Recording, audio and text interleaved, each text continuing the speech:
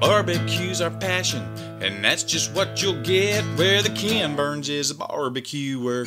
Tales from the Pits. Howdy, welcome to another episode of Tales from the Pits. This is Brian. And Andrew. And today's episode is brought to you by our friends at The Smoke Sheet. That's right, The Smoke Sheet's a weekly barbecue newsletter featuring media, events, news, recipes, and more from the barbecue world. It was started by Ryan at BBQ Tourist and Sean at NYC BBQ. Be sure to sign up for their newsletter. You can go to their website, bbqnewsletter.com, to sign up, and you'll receive The Smoke Sheet weekly in your inbox. Yep. Every week you get barbecue news, you get recipes, you get what to listen to, what to read. It's a really great, well-rounded newsletter that they do a lot of work to put together every single week. Yep, highlighting upcoming large events in the barbecue world and spanning the country and even the globe when necessary. A lot of Texas news, of course. So make sure you sign up for The Smoke Sheet at BBQ Newsletter, and you can also give them a follow, The Smoke Sheet, on Instagram, Facebook, and Twitter. And give them a follow on their personal accounts as well, at BBQ Tourist and at NYC BBQ on Instagram, Facebook, and Twitter. Make sure you let them know that you heard about them from us and sign up for their newsletter. Get some barbecue news every week. And here we are today in East Austin with Robert Jacob Lerma, RJL, Bob, or as my mom calls me. Bob. Really? She calls you Bob? Yeah, funny story. I'm named after my father, Robert, as well. For some reason, thought it was a cute idea to put Bob down on my birth certificate and Bobby actually on my social security card. So makes for a fun time going through traffic. Going through TSA at the airport because I have most of my cards say Robert, but I have that one license that says Bob. I know as much traveling as you do. I'm sure it brings up some interesting airport situations for you. Every now and then somebody will make it difficult. And they're like, what's Bob? I was like, well, it's a derivative of Robert, but let's wait for them to call their supervisor, let me go on my way. So like with cars and titles, you have to sign it with your legal name? Is that ever a problem? Yeah. You're not used to signing it that way, yeah? At this point, my signature looks nothing like my name, so I'm sure they can decipher that, then great, good for them. There you go. And if you're listening to this episode, clearly you're a barbecue fan, because I don't know why on earth you would listen to us ramble about barbecue if you're not a barbecue fan. But if you're a barbecue fan, you've been It's certainly not the entertainment. Yeah, it's certainly not our dazzling. Well, I have a little bit of Tourette's, and I will agree with both of you. So obviously, if you're listening to this, you've been involved in the barbecue fandom and interest for a long time, and as we've gotten to watch this whole barbecue world become such a bigger thing than just a backyard, which is ironic because that's where we are. It's interesting that you've taken steps to bring it back to where it kind of began for a lot of people, and that's right in the backyard with friends, a few nice drinks, and a lot of good barbecue. So before we get into where we are today, let's talk about how barbecue became something more than just something you grew up with or something you were interested in. Well, to be quite honest, I did not grow up with what we call barbecue here in Central Texas. I grew up in Southern California. My family is from South Texas, but my dad is military. So he was stationed out there, and I was born out there. And then when he passed away when I was 11, we stayed out there. But I grew up on Mexican food. That's my culture. So, it wasn't too out of the ordinary to have whole heads in my freezer, to have brains in my freezer. It's kind of like this cool thing now, but back then, that was survival. I didn't have my first brisket time. I started traveling back to Texas, but when I think of barbecue growing up, it was more tri-tip, and really it wasn't a defined thing. It was more a kind of get together in a backyard, hanging out with friends and family. So my first foray into Texas barbecue was when I, traveled back here in 2005. It was my girlfriend at the time, and we had this, I forget which magazine, I think it was maybe a GQ or an Esquire, and they had this list of places, and on that list was Southside Market and Louis Miller and Black's, and Kreitz, and we did that whole trip. So I remember going out to Taylor, and I tell Wayne this story all the time, and Bobby was at the counter and he hands me this piece of brisket. And I'm not taking pictures. I'm just a fan.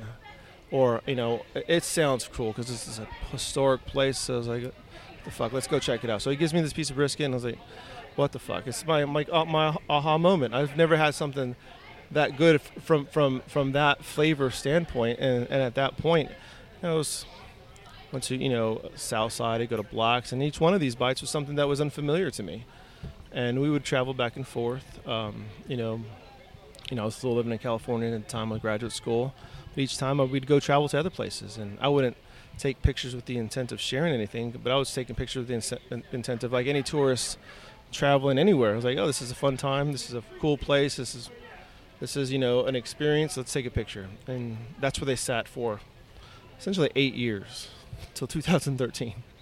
And what happened in 2013?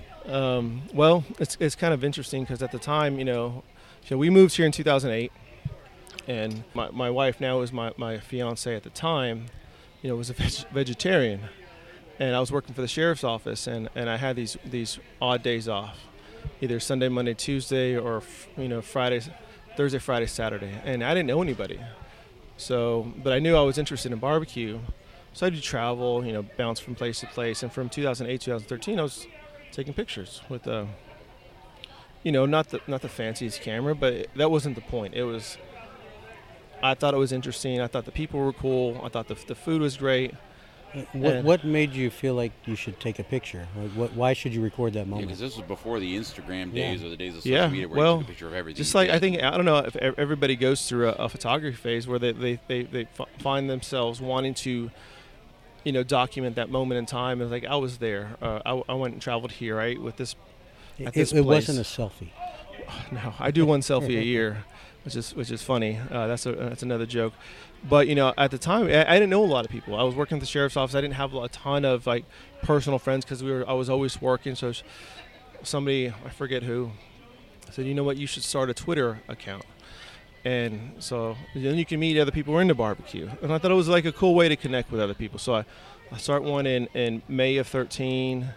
Daniel calls me at the time, and I didn't know Daniel for a while before that. He was doing full custom, and this is Daniel Vaughn for those. He got put in his position, and he gives me a call and says, "Hey, we'd like to profile you in Texas Monthly as Photographer of the Month. This is a new series that we're running."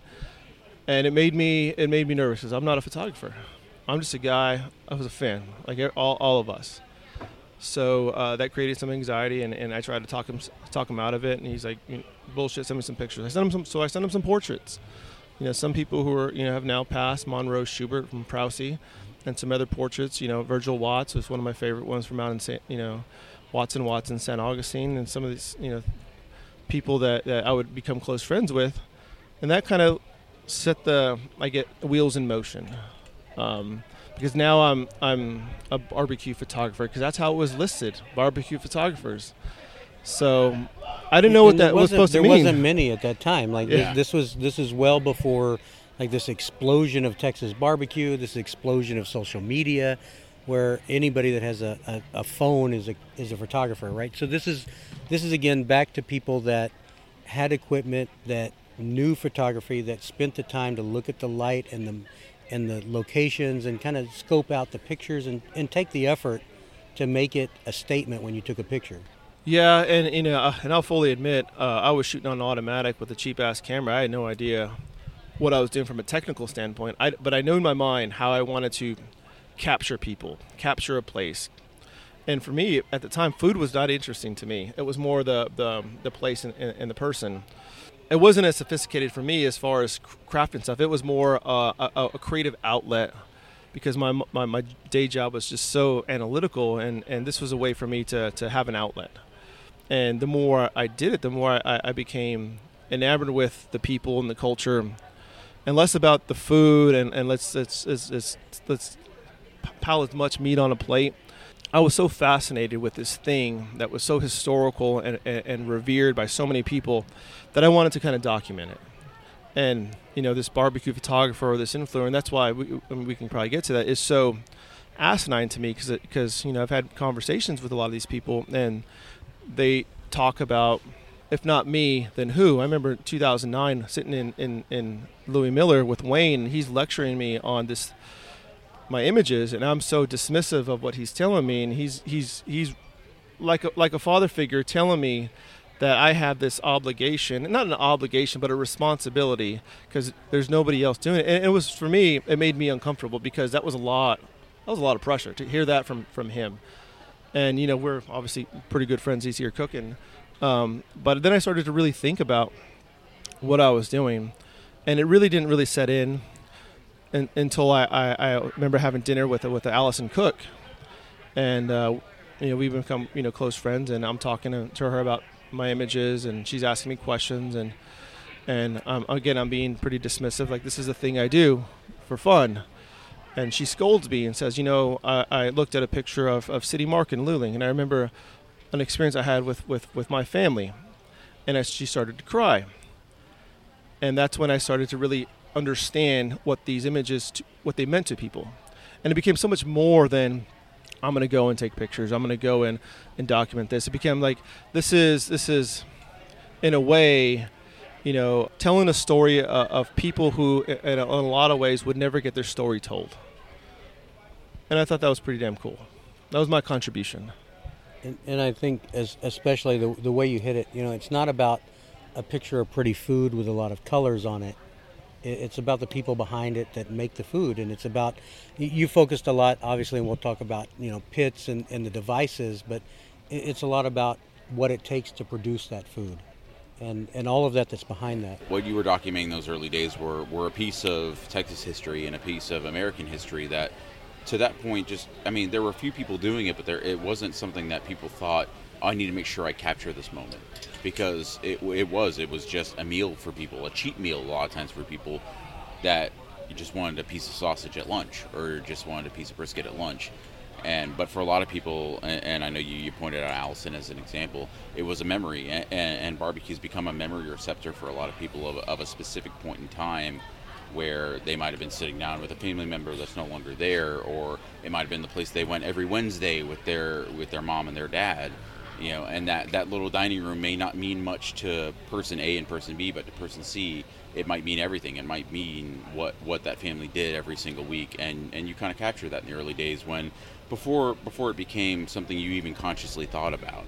Did you feel a sense of responsibility, or how did it feel when you started to kind of get what that meant to some people? Well, it made me, I think, be a lot more thoughtful with how I was approaching what I was doing. It was less a hobby and less a thing to fill time. It became now now more I guess a way to, for example, there are many people I've photographed who are no longer with us, and to have the Black family say, hey, we'd like to use your picture of Edgar at our funeral. Monroe's family asked, we'd like to use your picture at our funeral. Tootsie, we'd like to use your picture of Hershey at our funeral. And those are extreme examples, but to me, that's very much more what I'm trying to capture, and there's a lot of value in somebody wanting to have something that I took of a moment of their loved one at a place where they're having, essentially saying goodbye. I'm fortunate to be friends with a lot of these people that people call celebrities, and again, I don't use those terms, and I don't see them that way. To me, they're normal people who do a lot of the same normal things that we like to do, and it's, I don't think it does the community justice to elevate people to that deity status, because so many other people who don't get the accolades are doing just as hard of work, and if anything, more so. I want to highlight them. I want to look for really cool stories, hardworking people, a place that is maybe off the beaten path. Not because I want to be the first to say, hey, this is great stuff, but because I think it's fucking cool to be a part of somebody's elevation as a restaurant. And, I have a number of examples, and one of the most memorable for me is, I remember, 4 or 5 years ago, I was traveling up to Lubbock, and I had talked to Daniel before. I was like, hey, are there any good places heading up to Lubbock? And he's like, no, not really. There's really not anything, but there's this little place called Evie Mae's. Give him a holler. So I'm driving up there, and I think I'm outside of like Big Spring or Abilene, around there, and I give them a call. It's around midday, probably around noon. Mallory answers the phone, and I said, hey, this is Robert. I live in Austin. I'm coming up to Lubbock. I'd like to stop by at your place. She said, well, give me a call when you get 15 minutes out. We're just at home hanging out. I just found that fucking odd. You're at home on a Friday during lunch service. It's like, okay, I can follow instructions. So I get closer. I give Mallory a call, and she tells me Arnis is going to meet you out there. So I go and meet everybody, and Arnis presents me this platter. Mallory brings me her desserts and sides, and I'm like, what the fuck? You're at home during service, and this is some of the best food I've had in a long time. So I do my same thing, take my pictures, talk with Arnis, talk with Mallory, try and understand what they're trying to do. And, at the time, they had this little shack in a dilapidated strip, not even in Lubbock, it's in Wolfforth. Who the hell knows what Wolfforth is? I mean, we didn't know many times. We may still not know, to be honest. We've been there many times, but yeah. So send my pictures to where they need to go, and they go to Yeti and some other publications, and to be a part of that moment where they were still kind of growing, and to have these pictures from at that time and to see where they are now. I mean, that was my contribution, to be able to share my experience, to share their story, to share my images of a place. And they were so apologetic of their place, and for me it resonated because I was that person as a kid. I didn't want to take anybody to my house because there was roaches and there was bunk beds in the living room, and I was fucking dirt poor. So you can identify that, and it helps us build rapport, which leads to very authentic imagery. If Arnis is unaware of me being in front of him because he's so comfortable with me being in his space, then he's not going to know I'm taking a damn picture. And that's what I think leads to, for me, because people are like, how do you do it? I was like, well, I really like the people that I'm hanging out with. I hang out with these people. They're some of my best friends. And now they're just fucking kicking ass. They have this great building. I mean, Arnis is building pits. And it's so remarkable to see great people like that do good stuff. I have an example like that with Leonard and a number of these other people. So how could you not be happy and ecstatic for these good people making a living doing something they're very passionate about? I don't take that lightly. And now that I have this audience, and if for some reason people like to pay attention to what I'm doing, I'm very cognizant of where I go and what I say and who I'm with. Because, I don't want to misrepresent any place. I don't want to, and the last thing you'll hear me say is this place was terrible. And it's funny, Johnny B, Brotherton, who used to have this conversation. He's used to get on his ass for chewing out places. Every now and then, if there's somebody's an asshole, by all means, whatever. But it's not our place to put somebody down who's working their ass off to put food on their family's plate. I mean, who the fuck am I to go and say this place is shit? I'm just a guy coming in, and I happen to have a bad experience. If I have a bad experience, I'm not going to go share that with the world. That's just my bad experience. There's no need for me to pontificate with my audience, as it may be, that this place was bad. You have no idea the variables that go into that. But, where I am today, I think is a testament to a lot of the people that I've met along the way. And I take every image and place and visit and relationship very serious, and if there's something I can do to help elevate a place, then I'm going to do it, whatever that may be. So I think one of the things that you really like to promote is kind of authenticity in barbecue, authenticity in what people are doing. Can you tell us a little bit about kind of what that means to you? And I mean, what makes barbecue authentic? What makes people that are in the barbecue world authentic? Well, I mean, I'll be the first to tell you, I'm not out here to be the most popular or to have everybody like me. I firmly believe if everybody likes you, you're probably doing something wrong. I have these firm convictions on what I believe is right and doing the right thing. How it relates to barbecue, I don't know if there's any right way. I mean, I prefer to have it revolve around fire, just due to the historical nature about it. But whether we're in South Carolina or California or Kansas City or anywhere in between, there's a various definition of what that is, and it may be a verb, it may be an adjective, it may be a noun, and I don't think anybody's wrong. So if I go into a place and they're wrapping with foil versus paper, I mean, is it going to taste as great as probably the paper? But who the fuck am I to say how to do things? I have a preference. Everybody has a preference, but my position is to not to go and again cut people down. So I live my life by being authentic. And if somebody calls me and asks me for feedback, I'm not going to sugarcoat it. I'm not going to be an asshole, but I'm going to give them hopefully some insightful information to hopefully they can use that to be better. And I think why I have a lot of my friends is because I think they appreciate that authenticity, that when they come to my house or when they go travel with me or when I go to their place, they can rely on what I'm saying as being valid. And they may not agree with it, but I think they appreciate that honesty. What are some of the changes that you've seen in barbecue in your time that started from a very authentic place of you just going to places in small towns and seeing these hardworking people to people that, I mean, there are people that are legitimately starting out from day one hoping that they become the next big thing in barbecue. Whether that's right, wrong, or indifferent, it's a reality of where we are in barbecue these days. What are some of the changes that you've seen in barbecue since those early days where you first fell in love with it? Well, I mean, to a lot of the classic places, I mean, I don't know if they're any better or worse, but when you benchmark them against Aaron or you benchmark them against, SIO or Leonard, are they better than those places? Have they changed? I think for a lot of these places, they've remained consistent, and other people have evolved their methods. And I think it does a disservice to go and say, hey, Kreitz and what Roy's doing is wrong, because 10, 15 years ago, everybody was praising how well Roy was.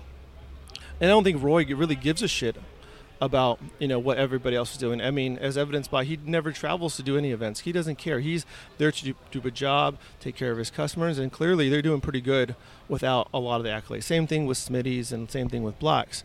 But when you see people like SIO or Leonard, or you go outside of the state, Billy, or even in Mexico, Namada, is it as good as those places? No.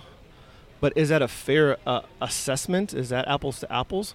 I don't think so, because these people are sometimes using refined methods. These are trained chefs. They're using the best products available, not like some of these other places where they're doing what's available to them.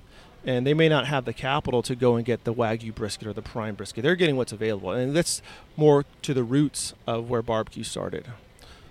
Well, I think that's one of the things that we like to enjoy, is that we like to go to these places, and it's like a time capsule. It's a point in barbecue history that is still there, and we don't want, like, as the perfect example, you mentioned Kreitz. We've said it before. We hate saying that phrase, but we don't want Kreitz to use Wagyu brisket. We don't want Kreitz to use kosher salt. They use table salt. We want those things to be like they authentic. always were. Yeah, and I didn't want to use that word, but it's true. I mean that's in line with what this thing is. I mean, we talk about this thing that we like, whatever it may be, but do we really want to force everybody to be the same? No. I think that's fucking boring. I don't want to go to Wenzel's place and see fancy brisket or these craft sausages. I want to go there and have a sausage and sandwich with turkey him, sausage, and just hang out with him. Yeah, that's my intent to go when I go there. When I go to these other places, whether it be Prousey or Smitty's, it's to really just have a great time. Yeah, I mean, we can't say enough about like Prousey is a good example. Yeah, we were there last weekend. Yeah, we were there last weekend. We talked with the family, and it's just such a great experience to go. And it's not about, are they serving craft prime brisket barbecue? That's not what that experience is about. They're servicing their community. Yeah. If they're serving a community that's used to 4 ingredients in a sausage that's been the same since 1953, why would you change it? Like, this is what your community's grown up on. This is what and their kids have grown up on. And whether their kids are now adults and taking their kids in there, this is the experience they expect. And while it's tempting to try to keep up with the popular things, it's still a thrill for people like us, and I know it's easy to get into the whole, beef belly burn ends and all the crazy great stuff that we love about craft barbecue. It's still those experiences of going to small towns where you're getting a $2.50 sausage that's got 4 ingredients. It's still as exciting to us as coming to an event like we came to tonight, where you've got some of the most talented, passionate cooks in America cooking some of the best product that's available to them. You've done a backyard barbecue series that has grown outside of your own backyard this time, and this is a massive event. I mean, we've got 1, 2, 3, 4, 5, 6, 7, 8 or 9 different styles of pits here total if we count them all. This is a big event. You've got sponsors that have come in. And like you said, you had people that flew in, and I'm not going to blow this up as to try to blow up anybody's head or anything, but tell us about this. Good luck with that. I'll never get there. But tell us about this. I mean, this is an amazing event. Like you said, I mean, people flew in on their own dime to cook food for other people because they enjoy this event. So tell us, why are you doing this? Well, I mean, I wish I had a plan, and I wish I had a more concise, very pithy reason, but it really evolved from me wanting to say thank you. So the first one was inviting all my friends and family and neighbors over to the house for me to cook for them. And at the first one, I had Reed Guest from Guest Family. He was my sous chef, and he's talented beyond belief, and he's helping me fry tortillas and smoked beef cheeks. And people had a great time, and the intent is for me to have a great time and to have people sharing a great time and to share good food. But really, it's a challenge for me to take all these things that I've learned across my travels, working with chefs and people who cook barbecue, and to try and emulate that experience at my house, to really dial it back. It's not a restaurant; it's a home. You can put everything aside. And I just want you to have a good time. And Gruesome Legs, people are like, hey, when's your next one? So that one led into, Ernest, Miguel, Arash, cooking with me at my house. And we were like, I challenged them. I told Arash, I say, I don't want you to do these things that you've done at the restaurant. I want you to think about something you've been wanting to do, and let's come explore that. Same thing with Ernest, same thing with Miguel. Miguel, happened to do one of the dishes is his al pastor, but he was really just being creative. And at the end of it, people were like, I had a fucking great time. It really felt good to cook again, to be outside of an event, to be outside of the restaurant, to be outside of a public place where people are taking my picture and video. I was going to say, a lot of events these days have become this very media-heavy thing where they have to be always posing for the camera, whether it's with fans or whether it's with media, and what we've heard, a lot of feedback is that the pitmasters, restaurateurs, they don't get to enjoy it because they're always kind of on stage, if you will. That's what's different about here. It's very relaxed. And if you recall, I mean, how protective I am of that, the conversation we had, and the conversation I had with everybody who is has a thing, whether it be a photographer or a podcast or video. I explicitly told them not to do that here. Because I want everybody to be relaxed. I don't want everybody to be on guard. I can't say this. I'm being mic'd or I'm being filmed. And at least for a moment in time where everybody's puts their shit away and just and appreciates what they're doing. You go into any restaurant these days and you see people actually having conversations. No, they're on their fucking phones. So if anytime, this is a brief moment in time where people are enjoying each other's company. They may not agree on politics or where we should go with climate control. But the point is, for at least 6 hours, nobody wants to fucking kill each other. It's not accidental. I mean, I pretend like it's by accident, but it's very deliberate. Each decision I make has some thought behind it, whether it's who's cooking, what we're cooking, how we're cooking, what we're doing, what the music's playing, who do I want here. And how it's evolved is I want people here who appreciate everything that we're doing. If you're going to come in here and be Deb the Downer and want to be negative, and I'm going to remember that, and you're not going to get invited back. I don't want people to be here and be critical, because that's not the point. At this event, one of the people that are partnering with you quite a bit is Milskel. A lot of different pits, from their backyard pit to 1,000 gallons to asado style to I don't know what you call what the technical name is of the chicken hangers. They're domes. Domes. Yeah. So this is a partnership again as well that you've put together and for a specific reason. These guys are huge help to this event. I mean, this is a great thing to have all of these pits out here for the pitmasters to cook on.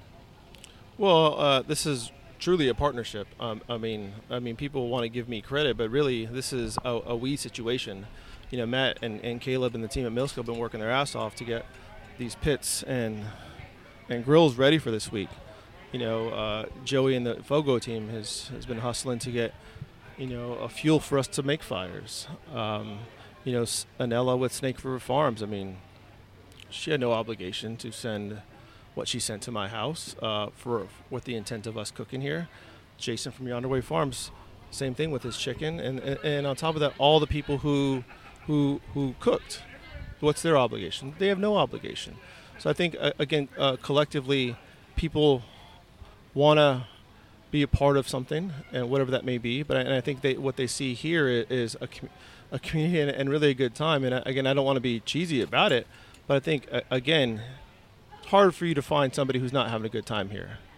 And I work really hard to ensure people are having a good time here.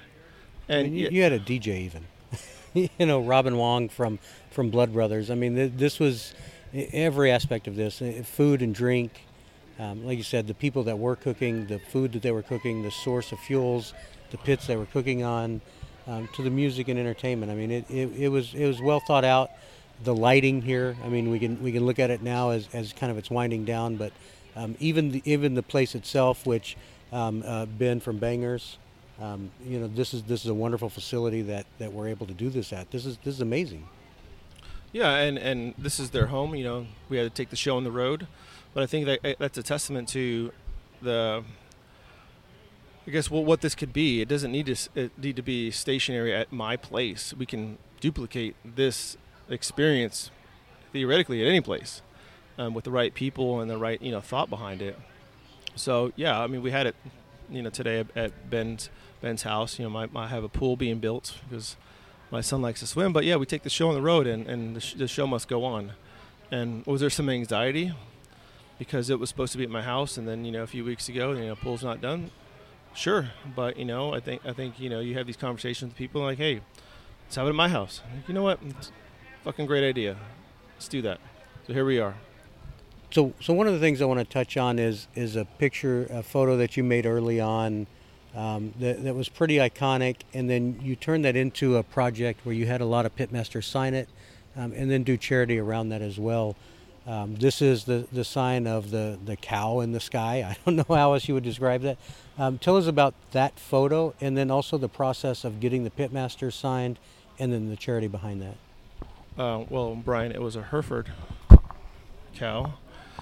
Which is it's interesting because I just happened to be passing by this sign that was on the side of the road in Corsicana, Texas. I was heading to a Dallas Cowboys game in December of 12, but didn't think anything of it. Take a picture. A few months later, after the whole, Texas Monthly, this profile in 2013, I decide that I want to do a little bit more. And prior to that, I had watched the CBS special with Mike Ritland from Warrior Dog Foundation, and I thought it was pretty cool what they were doing. I happen to have a Belgian Malinois, I have family here in the military, so it really made sense to me to want to do something for the benefit of that organization. What they were doing is rehabbing canines who were coming back from war, and with the goal of adopting them out. Previously, they were treated as property and they were destroyed. Wow. So my whole goal was to do something that would be that people would be interested to pay money for, and then with the intent of donating everything to the Warrior Dog Foundation. So I thought this was, at the time, my best picture, which was something that was essentially neutral. It was a sign. And I thought, it'd be cool to get a few signatures. And those few signatures led to more signatures. And those more signatures led to 30 plus, 35 plus signatures. And a lot of people who are not here, no longer living. Some of the people, who have never been on something before. So, auctioned it off, raised, I forget how much it was, $2,000. Got a check, met Mike in Dallas, had some lunch, gave him the check. And that's kind of how it started. And we've been friends ever since. He has his own podcast. He does really good work with veterans, and he's also still working with the foundation. And you traveled around Texas getting those signatures, and again, this is a good sign of you did this for your own reasons. I mean, you didn't do this because you wanted Instagram fame. You didn't do this because of a profit, because the profits went to charity, and it's a great thing. Well, I mean, I don't know if you've noticed at this point, but I don't care about money, and I don't care about a status, and again, this is a thing that I was passionate about, whether it be canines and military, and again, this has led to a lifelong friendship. He's one of my dear friends, and that's kind of how it started. So what is your favorite picture? I mean, what is the picture that means the most to you that you've taken so far? Oh, that's like, what's my favorite child? I don't know. They all mean various things to me for various reasons. I can look to the guy sitting next to me, Matt Johnson, with Millskill. Yeah, I remember the first picture I took of him and his brother. I mean, and to hear his parents talk about the contribution I made to their livelihood, that means a lot to me. Pictures I've taken of various people at early stages in their career, or people I've taken of people who are no longer here. So I don't necessarily rank them. They all have a special meaning to me in some way. And Robert, we want a top 50 list of your 50. Yeah, ain't gonna happen. What you've built throughout your personal journey through barbecue, and what you've later built through your, the career that you've built through your photography, aside from the career that you built in the mental health field, is commendable, and it's inspirational to a lot of people. There's a reason that the people that came here today came here, whether that's someone that was helping to cook, someone that was literally just flying in to come and eat and be a helping hand if they want to. Zach Parker from Lexington, Tennessee came here. I understand he helped a little bit, but he was just here to mostly support you and be part of the event. And it's a testament to what you can build if you're in this for the right reasons, and if you really have a true passion, respect, and appreciation for what this barbecue world actually is. Not what Instagram tells you it can be or anything like that, but just a passion for the people that are putting their heart and soul into this every day.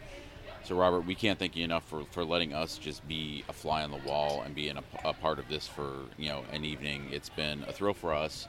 It's been a heck of a lot of fun to watch these people that we have so much respect for, and that frankly we endear, for whether that's pit builders, cooks, just people that love barbecue as much as we do. It's been a thrill for us. So we can't thank you enough for putting this together and what you built, and we can't wait to see just where your journey continues to take you through barbecue.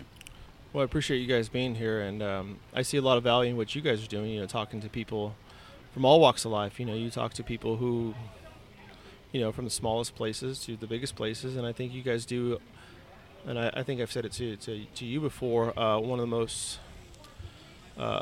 the most honest and authentic pieces with a true integrity than some other places. And I think, and I get it, there's some other people who have other motivations, and that's fine, do what they want to do. I'm not going to go and have a conversation with them because, again, I have to support that. And again, going towards that popularity aspect, I know I say stuff that everybody doesn't agree with, but I'm not trying to be agreeable with everybody. I have this opinion, and I'm, I don't want to be an asshole about it, but I'm going to voice that I have this feeling about something, and some people appreciate it, some people don't. If I lose followers, I don't give a fuck. I'm going to say it anyways. My goal is to not, build a following that's based on false pretense. It's to be who I am, and if people don't agree with it, so be it. That's not the end of the world.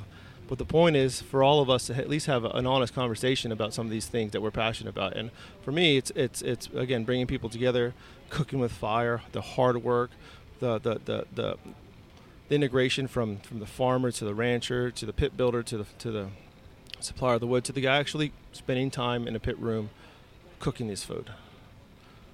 I think all of those industries have been very humble, and that's one of the things that I really enjoy about barbecue. I think, even though barbecue is currently very popular, and you do get, obviously there's TV shows with quote unquote pit masters and whatnot on it, but the underlying root of all of it, from the welding, like you said, to the farmer, to the cook, it's a very humble organization, a very humble process. Yeah, I mean, I think we water it down when I remember having this conversation with Daniel in 2013, pitmaster. I mean, again, Sam Jones hates that term. I mean, you see somebody on a pit who they've mastered one pit. I mean, a true pit master can work on anything, and those are the people who I more apply that title, and even those people don't like that title. And I think we've elevated to a lot of these people to a status that anytime you have master, I mean, that denotes some type of power or status. And for a lot of these people, they're not that, and not because they're not good. It's because I think that should be reserved to for the best of the best. If we're going to use that term, best of the best. I don't think we can have this nomenclature that puts the same title with somebody who just started, with somebody who's been in the game 40, 50 years. I think that does a disservice to the person. Same thing with a sushi chef. I mean, if you want to be a sushi chef, are you making sushi day one? No, you're cleaning fucking floors. And if you don't fuck that up, maybe 3 years from later they'll make you let you touch the rice. We have the same thing with the word chef and just how it gets thrown around. I mean, chef and pitmaster, and then if you're a pitmaster chef, right? Yeah. It's like you said, Well, and it's honestly a waste of time to try to compare what Sam Jones does to what Leonard Botello does to what Zach Parker does. I mean, these are guys that service their community. They do their job every day, whether that their job is cooking a hog West Tennessee style, cooking a brisket Central Texas style. It doesn't really matter. These guys are there every day to do their job, to try to run a successful business as well as they can, whatever that business may be. And Robert, we appreciate you putting forth the effort that you put forth all these years to kind of shine a light on those people, whether that's in a small town or a big city. And we can't thank you enough for what you've done, and we look forward to continuing watching what the journey brings you. Thank you, fellas, for having me on.